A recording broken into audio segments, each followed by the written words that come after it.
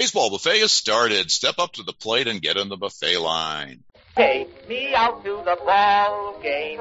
Take me out with the crowd. Buy me some peanuts and cracker jack. I don't care if I never get back. Let me root for the home team. If they don't win, it's a shame. For it's 1, 2, 3 strikes, you're out at the old ball game. Welcome to Baseball Buffet, our monthly roundtable focusing on recent baseball events. We'll work our conversation in and around our luncheon at the Zoom Cafe, our online meeting space where we shelter in place. Today we looked at the expanding role of women in Major League Baseball that has been darkened recently by evidence of long-ignored sexual harassment. As it includes more women in management and coaching roles, can MLB clean up its act? Next, we look at MLB's decision to pilot several rule changes in the minor leagues. What are the implications for the Major League game? Will the minors of today be the majors of tomorrow?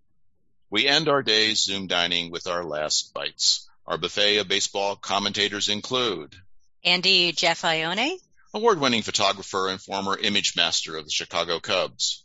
Chuck Hildebrandt, award-winning baseball researcher and chair emeritus of Sabres Baseball and the Media Research Committee.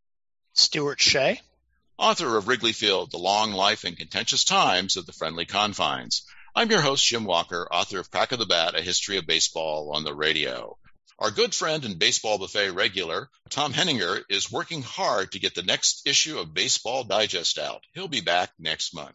For our opening appetizer, let's start with a brief remembrance of the spring training early season phenom on your favorite team that has disappointed as the season rolled on.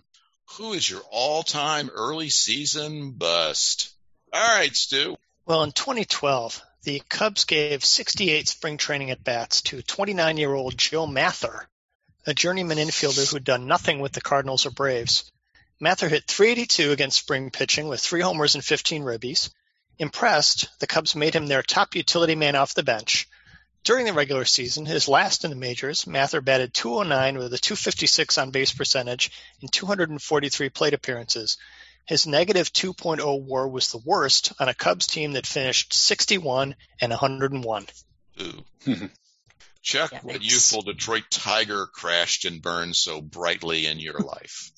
Well, Sparky Anderson. So he started managing the Tigers in 1979, and he was a man given to hyperbole about his young players.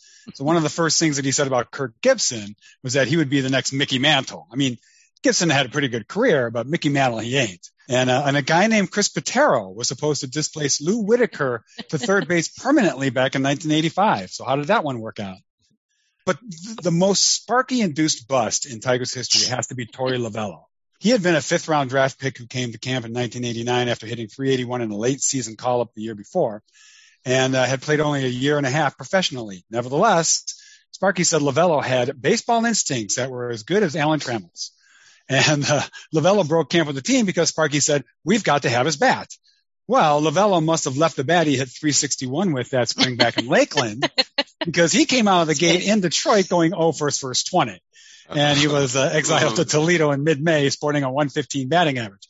So to his credit, Lovullo sloughed off the high expectations that spring by saying he was focusing on his time being a learning experience. Well, that learning experience paid off in 2017 when Lovullo was named manager of the Arizona Diamondbacks, and he will be entering the 2021 season in his 5th season at the helm. Andy, what was your all-time early season blowout? Well, in the spring of 2007, Ronnie Cedeno hit .328 with a slugging percentage of .516 in 26 games, 16 runs, 3 home runs, and 11 walks. However, in typical Cubs fashion, the tables quickly turned in the regular season, where he batted .203 with an OPS of just .231 in 74 at-bats and spent most of the rest of the season in Iowa. The offseason brought to surface several new examples of sexual harassment in Major League Baseball. The Mets fired their recently hired GM, and the Angels have suspended their pitching coach. Harassment has always been a problem for women in baseball, but their role as participants in the game is expanding, if ever so slowly. This is for everyone, so anyone jump in. What is the nature of harassment in MLB, and why has it been hidden for so long? Well, I mean, I can jump in a little bit as someone who's worked in Major League Baseball. It's obviously a reflection of society. You know, having little or no power in a work environment creates an environment that stifles. It creates this element of those who speak and those who are spoken to. And as broken as this is, the role of women in the game has actually changed quite a bit since I received a paycheck from Major League Baseball. It's not just about a culture of harassment. It's essentially the way things were for women navigating any male-dominated industry, especially sports. There's this unspoken understanding that this is a man's world, and if you're not one, you have to be emotionally tough and roll with the punches to be a part of it. For me personally, I was fortunate not to feel uncomfortable when I was one of just a few women in that environment. I was definitely reminded of my minority status. This is obviously not every woman's story. It's my experience. Yet, over the years, especially more recently, seeing women get positions of power really does make an impact. And the long of it is that you just need a balance. And there just hasn't been a balance. And now we're starting to get a little bit of a balance. So you're optimistic, Andy, that this recent scandal is going to lead to some substantial changes? Not particularly. However, some basic updates to the workplace code of conduct were made with the additions of a third-party anonymous hotline for reporting incidents of harassment and require a anti-harassment and discrimination training for club executives, actually happening next week during spring training. The league also hired a woman, Michelle Meyer-Shipp, as its chief person and culture officer last summer to oversee all of MLB's human resource activities. So I hate to be pessimistic, but it does stink of Major League Baseball PR push. Like, look, we've hired a woman to oversee human resources. We have a hotline. So it's something, but I question how things will really make any kind of tangible cultural change. Women being in positions where they have power is probably the biggest positive.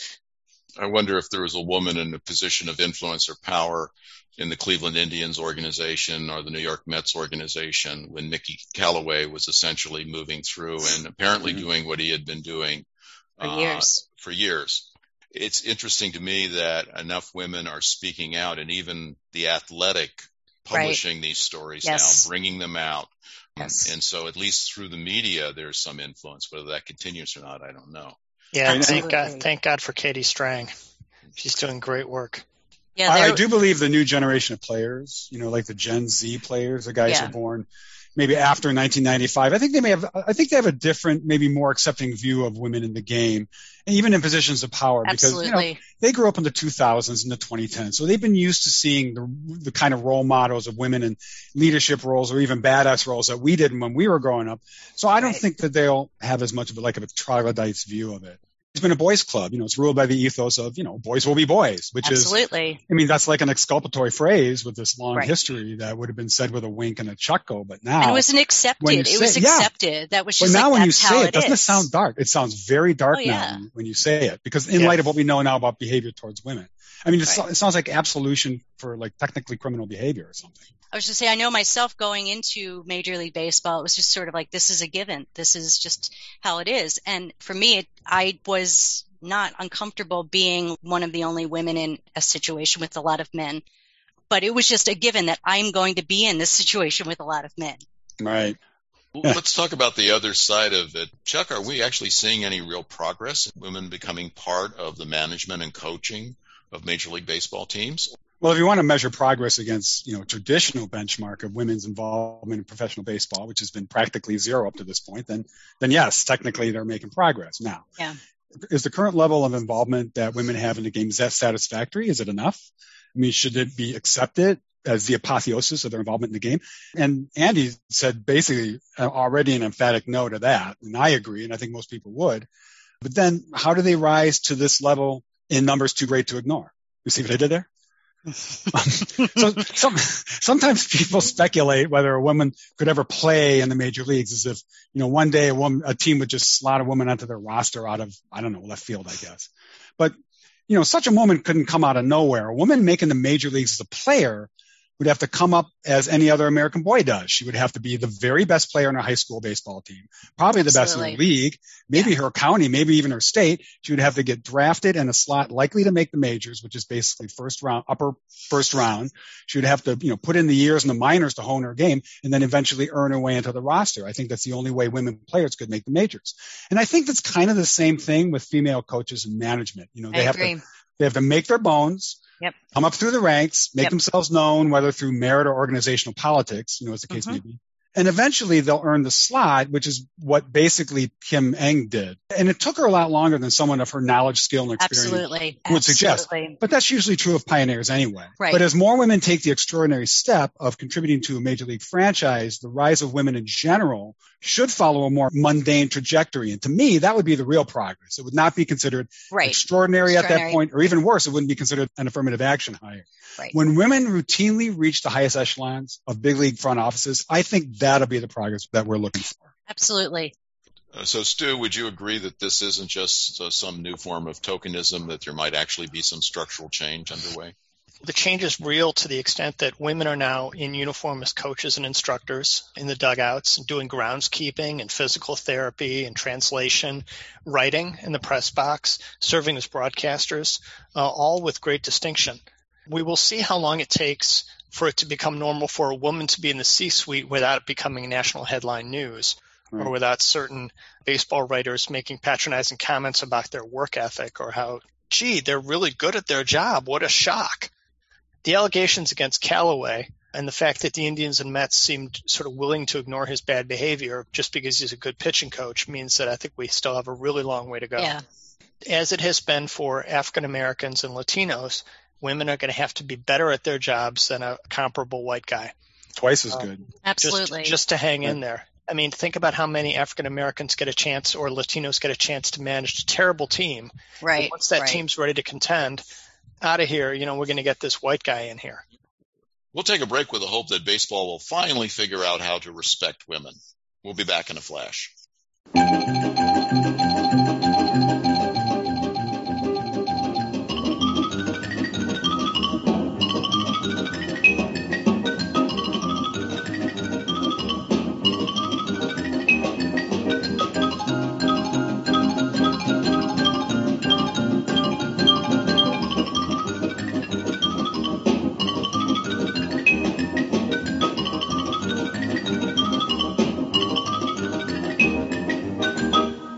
We're back. Just a quick reminder that Baseball Buffet is available on most top podcast providers, including Apple iTunes, Google Play, and many more. Amazon Echo users can access our podcast lickety-split. Just say, Alexa, play Baseball Buffet on iTunes. Now that Major League Baseball has absorbed minor league baseball, its plans for the minors are becoming clearer. Part of that plan is to use the minor leagues to test potential changes that might later come to the majors. Let's look at some of the changes that will be piloted this summer. Stu, tell us something about the limits on pickoff moves coming to A-ball. Is that really a good idea? I find it silly. Nobody says that baseball games are too long because of pickoff throws. Pitchers need to practice pickoffs in order to develop a move that won't be called a balk in the majors. This is, to me, just seems like eyewash to distract us from the fact that games are really too long because of between-inning commercial breaks. Doesn't it take away something that fans love to boo? I mean, isn't that something fans actually get into? After about the fourth one of these, they start booing the pitcher? And to me, one of the most exciting things in baseball is seeing a pitcher throw 2 or 3 pickoffs and then pick the guy off. Right. That is thrilling to me because that's applied science. I've never heard anybody say this is a problem except Bill James. He's been on this campaign for a few years, and that's like, I have never seen so many throws over to first that I said that rule's got to be changed. Yeah, I've never seen it. Maybe 5 once. Yep. Yeah, this seems to kind of come out of left field. I don't recall any discussions. People have talked about pitch clocks and batters stepping out and those things for years, right? Yep. But I'd never heard anybody really bringing this up as a huge problem. Maybe a minor annoyance, but never. I just don't understand why you would want to limit players' development in this way. Yeah, that's a very good point. You're actually talking about the minor leagues where players are developing their skills, and this is one of the things that you hope they develop, and you're really reducing their opportunities to do it in a game situation. Well, maybe they're setting it up to fail then. Maybe they know it's going to fail at the A-ball level. Somebody in a committee had to have his way on this one. Right. Well, let's go to something that baseball has talked quite a bit about in the recent years, and that is doing something about the shifts in baseball. And apparently the idea is in Double-A, they're going to not totally ban shifting, but they're going to force infielders to actually be on the infield. Now, I'm waiting for these guys to put one toe on the infield line to say that they're there. Andy, is this really going to have any effect on the game? Well, shifts happen. Drop the bomb. Well done. This is also being dubbed the anti-shift rule, or as I like to say, the lefty exasperator. This rule is basically saying all four infielders have to have their cleats on the infield as the pitch is being delivered, and if the team violates that, it's an automatic ball. It's a way to try to get balls in play, and it is going to have an impact on left-handed hitting. There's also rumblings that this rule could lead to a more dramatic anti-shift rule. MLB has not ruled out that they could add a stipulation in the second half of the season that would require two infielders on each side of second base. Okay. But that seems even more complicated to enforce. They would have to draw a line out there. Right, and you're right, exactly. So you're talking about making actual structural changes to the field? Right. Well, and then one thing is that there's always going to have to be an umpire keeping his eye on that, like a second. And the second base umpire is frequently in front of second base on certain plays. So how's he going to keep an eye on this? Well, MLB's always been successful at making sure the batter's box isn't obliterated by any of the batters, so that batters always stay in the batter's box, and coaches always stay in the coaching box, as we know. Sure. So they're really good at enforcing those kinds of spatial rules. Mm-hmm. So this should be no problem, right? Especially at a big league level. Yeah, leave it to the umpires, and that's always tricky because the umpires don't want to be out there. They don't want to be the bad guy for an unpopular rule. Well, Chuck, I've heard they're going to grow the bases in the minor leagues to make them bigger, to grow interest in the game. Is that Oh, yeah. This is an interesting one because by enlarging the bases 3 inches, I guess they're moving first base 1.5 inches closer to the plate, and also reducing the distance between bases by, I guess 3 inches, 1.5 inches. I guess the effect will be that there will be a marginal increase in safe calls, that'll prolong innings, increase by some minuscule fraction batting average on balls in play. I suppose there'll also be fewer collisions or injuries around the bases on plays that require traffic, since fielders on the double play especially have a skosh more room to evade runners. But one of the stated goals of this change is to spur more base stealing, which I don't know. I'm skeptical that this is going to do that. I mean, after all, we're in a live ball home run era of historic proportions. So why would a runner risk getting picked off the bases or caught stealing when his teammate at the plate is just going to jack a bomb anyway? Basically stolen bases per games played are at their lowest levels since the late 50s, which itself was the lowest level ever. Right. And it's not because the bases are too far apart. And it's certainly not because players today are much slower runners than players were decades ago. I think everyone would agree that the opposite is true. It's because even with stolen base success rates at 75%, which is the highest they've ever been, it's still considered a bad percentage play to try to steal a base because of the ubiquity of the home run. So if you really want more stolen bases, you got to reduce homers.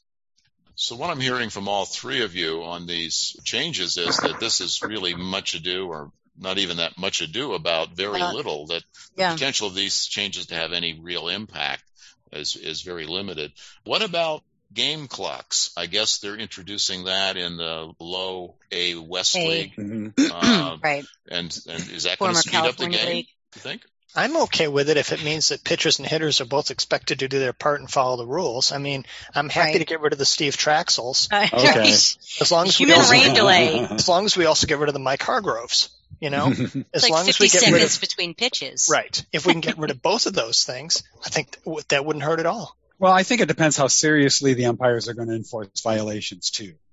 I mean, that's probably a lot easier for umpires to do in a low A league against a bunch of kids, who don't have much of a voice and who are always changing from year to year. They don't see the same kids every year. Than it would be for a major league umpire against, established veterans that they've known for years and who have a fair amount of power in the game. Right. I mean, good point. How much are, and another part of that rule is pitchers, since they have to put everything they have on every pitch, they have to take more time in between pitches to catch their breath so they can go deeper into games. So this is definitely going to run headlong into that imperative. There is the sense that pitchers need more time to recover between pitches now. Yes. I think that's a very real thing, and pitchers do feel that and talk about it. I guess my general feeling about baseball is that the game has become so serious, and all sports in general have become so serious, that our whole perspective on them has changed. We now have to think about the fact that since guys throw so bleeding hard every pitch, they have to worry about more recovery time. Didn't used to be an issue when you could get guys out throwing 74 miles an hour if you had good command. Sure. Well, also throwing 74 miles an hour over the plate so you can get contact because you had a dead ball that wasn't going to go over the fence. Or that not every hitter was being trained to be an all-or-nothing guy. A hitter, yeah. You had a wider variety of kinds of people who were in a lineup. Right. But that's because the ball is easier to hit out of the ballpark. That's why you had bat control guys in the 60s, in 1962, when you still had bat control guys in the lineup when you had a record number of homers, or 61 rather, and it's just more now an extreme than it's ever been. For sure. Right. Analytics had a lot to do with that, of course. I would say so much before a guy even gets to the plate. No, it's true. Than ever before. Yep. It's true. I mean, you've seen these guys carry cards out in the field with them, on their wrist, or, catchers have them on their wrist. Guys in the field have them in their back pocket in between hitters. Yeah, and when did that become legal? What the tendencies of the hitter. I was thinking the same thing. Probably in the last 10 years. Well, they have video in the clubhouse now, and they're more tightly regulating that now, and that's good. They should. I've been hearing this idea of moving to something called Amish baseball, where once the game starts, you leave all the electronics behind. Right. No iPads to look at video. I love no video rooms. I do too. Nothing in your back pocket. No cheating like that. That might be a little harder to enforce. There's a lot more chance, though, of the game feeling more like an authentic game that isn't dependent on the possibility of cheating. Now, if we have Amish baseball, does that mean that the players will all have to go through Rumspringa? Yes. And go through a big rebellion? Yes. And they may never come back to the game. So they may never come back to the game. Have you looked at the beards recently in baseball? Yes. Amish baseball. You're so true. That's true. Jim just won that round. Yeah. I mean, that's so are you true. Are you a major league reliever, an artisanal banjo maker, a brewer, or Amish? Or Amish. And now let's return to an idea that actually has already been tested, and that's what people have called robotic umpires, or I guess to be more technical, they're calling the automated ball and strike technology, or ABS. And that's going to be tried out in some low A ball. Will electronic strike zones ever come to the major leagues, or is this just more experimentation? Yes. Oh, really? I think it will as well. Eventually. I think it's already got traction. Mm-hmm. I think people are talking about it in positive terms. They are talking strike zone seems to be the hardest officiating job in sports. It seems harder than anything else. And umpires are not perfect, and I feel like they should be allowed to focus on what they're really good at, which is calling the bases, controlling the flow of the game, getting the calls right, putting them in the position to do their jobs the best they can. I know the things I had read in the 2019 season after it was in the Atlantic League and things I've read now, players hate it, obviously, especially catchers who are, the framing of the pitches is really being affected. And also the software is still very glitchy. They're talking about these sweeping breaking balls that were called strikes, and no human thought they were strikes. Sure. They said they're eliminating this three-dimensional aspect of the ABS, that's supposed to eliminate these optical sort of illusion strikes. So technology, when it catches up, maybe, and maybe also younger pitchers as they come up, this will be integrated in training, and it won't be like it is now, implementing with guys who have already learned framing and have their own process. Yeah. It's going to be painful, but they got to flip generations before. I don't have a problem with getting rid of. I mean, framing is not a skill. Framing is like cheating. Framing is like a cheating skill, like being able to cut across the infield when there were only two umpires is a skill. I don't have a problem with getting rid of catchers. I don't framing. have any problem with it either. I mean, I've never had a problem with framing as being. Yeah, me neither. Cheating. I mean, it's been accepted. Everybody does it, so nobody complains about it. So it can't be cheating if nobody's complaining about it. But I'm with you on it. I won't miss it. Finally, let's offer some last bites. Each of our baseball buffs will offer one last delicious morsel. Andy, what's your last bite? Okay. After a 15-season career that included 3 Gold Gloves and the record for most consecutive errorless games by an outfielder at 398, former Baltimore Orioles and Atlanta Braves outfielder Nick Markakis is officially retiring from the game. It came to no surprise that the low-key 37-year-old Markakis made up his mind shortly after the 2020 postseason with the Braves when it came to an abrupt end.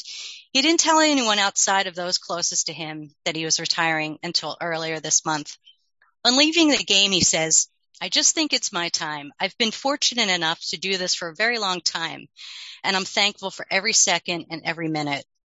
Markakis' plans for retirement are equally as modest, spending more time at home with his wife and their 3 boys, expressing enthusiasm to be a stay-at-home dad and just take care of the house and kids. In Markakis' career, he batted .300 twice, had a pair of 100 RBI seasons with the Orioles. He had a highlight reel year in 2018 with the Braves that included 705 plate appearances, a starting position in an All-Star game, a Gold Glove, Silver Slugger Award, and finished top 20 for MVP considerations. Markakis spent 9 of his 15 seasons with the Orioles, the club that selected him 7th overall pick in the 2003 amateur draft out of Young Harris College in Georgia, where he had been the National Junior College Player of the Year. In Baltimore, Markakis will be remembered as one of the most important Orioles of the last 25 years. In Atlanta, he was a Georgia boy who came home to help the Braves return to the postseason. I had forgotten just how good Markakis could be. Absolutely. Yeah. It's so funny you say that because I read this story that he was retiring and I was like, oh, wow. And I went back and I started looking and I was like, I had all these revelations too. Like, wow. How many hits does he have? Like 2,500 or something like that? Something like that. Cause he talked about if he wanted to hang around and try to get to 3,000 and he was like, that just cheapens my whole career by trying to yeah. You don't want to so cheap rare 3,000 somebody hit. to be very good off Craig Biggio very cough. long time. Very good, very long time. Right. And very good at almost every aspect of the game. Right, he was not very well rounded. outstanding at any aspect of the game. Right. Just that kind of player just seems he was to the Nick of all trades. Yep. Yeah, very good. And zero social media presence. Zero social Really? How 20th century of him. All right, Stu, what's your last bite? 30 years ago this month, Tom Selleck went to spring training with the Detroit Tigers, spending 3 weeks in camp preparing for his film Mr. Baseball. He won respect for his commitment to being one of the guys. He worked hard. He even got Mike Henneman to put deep heat in his jockstrap. And he pinch hit in one game, striking out but putting up a respectable at-bat. In the years that followed, musician Bruce Hornsby pinch ran in a spring game for the 1997 Angels. Garth Brooks spent 4 spring trainings with 3 clubs. Billy Crystal hung with the Yankees in 2008. Kevin Costner took the field for Seattle in 2002 and 2013. And Will Ferrell played for several teams on the same day back in 2015. I'm waiting for the first woman ball player to get a shot at spring training celebrity. That's the final frontier. Chuck, what are you going to end with today? The analytics revolution has evolved to benefit pitchers far more than hitters. Most of the innovations of the last few years, such as Rapsodo cameras, pitch monitor software, tunneling strategy, an entire academy called Driveline, have sprung up to help pitchers who already have first mover advantage by initiating the action on the field to leverage their body's mechanics and add velocity and movement, gaining even more advantage by shaping pitches in ungodly ways to induce even more swing and miss among increasingly hapless hitters. And it's working like a charm. Fangraphs tells us that swing and miss strikes have increased by 33% in just the last 10 years, a decade marked by these same innovations. Now comes the revelation of yet another pitcher advantage, not exactly birthed by analytics, but would not have been revealed had analytics technology not been in place. I'm talking about seam-shifted wake. In layman's terms, seam-shifted wake is the air movement that trails pitches after they're thrown, and which makes them move in ways that can't be explained just by their spin axis. Simplified example. A pitch with a spin axis of 45 degrees might be expected to break 45 degrees. But seam-shifted wake disturbs the air behind the pitch in a way that will cause the ball to break not by the 45 degrees of the spin, but maybe by 30 degrees or 60 degrees. Something different to befuddle hitters even further, leading to more swing and miss or at least weak contact. Seam-shifted wake might help explain why Greg Maddux, a guy who didn't throw hard, was so good at fooling hitters with his seemingly soft stuff. Maddux knew innately how his ball moved differently based on his grip and his release, even if he didn't have today's vocabulary to explain it. Just imagine what a flamethrower like Jacob deGrom or Garrett Cole can do with explicit knowledge of seam-shifted wake movement, given their tools that can already blow away hitters with sheer power. Now, I've been banging the drum for deadening the baseball for years, which I believe will do a lot to restore the balance between pitchers and hitters. I believe it will induce pitchers to throw the ball into the strike zone to most hitters without fearing the home run, which will lead to more contact by hitters, more action on the diamond, more base running risks, longer pitching outings, fewer pitcher injuries, all that. I would still like to see that. But with so many of the gains from the application of physics accruing to pitchers to help restore that balance more, I'm starting to soften on the idea of making changes on the diamond as well. A couple ideas I've heard include lowering the mound to as low as 6 inches, and even pushing the mound back to as far as 65 feet. I know this is abhorrent to the baseball traditionalist, and I don't like the idea either. But more abhorrent to me is that over a third of all at-bats end with the batter either walking away from the plate or jogging away from the plate instead of running. So I think I'm ready to consider those changes now. Oh, these last bites were so yummy for the tummy. However, for now, Baseball Buffet must close down. We will revisit it next month when we grab a fresh plate. By then, the season will be underway, and our pandemic frowns will have turned into baseball smiles.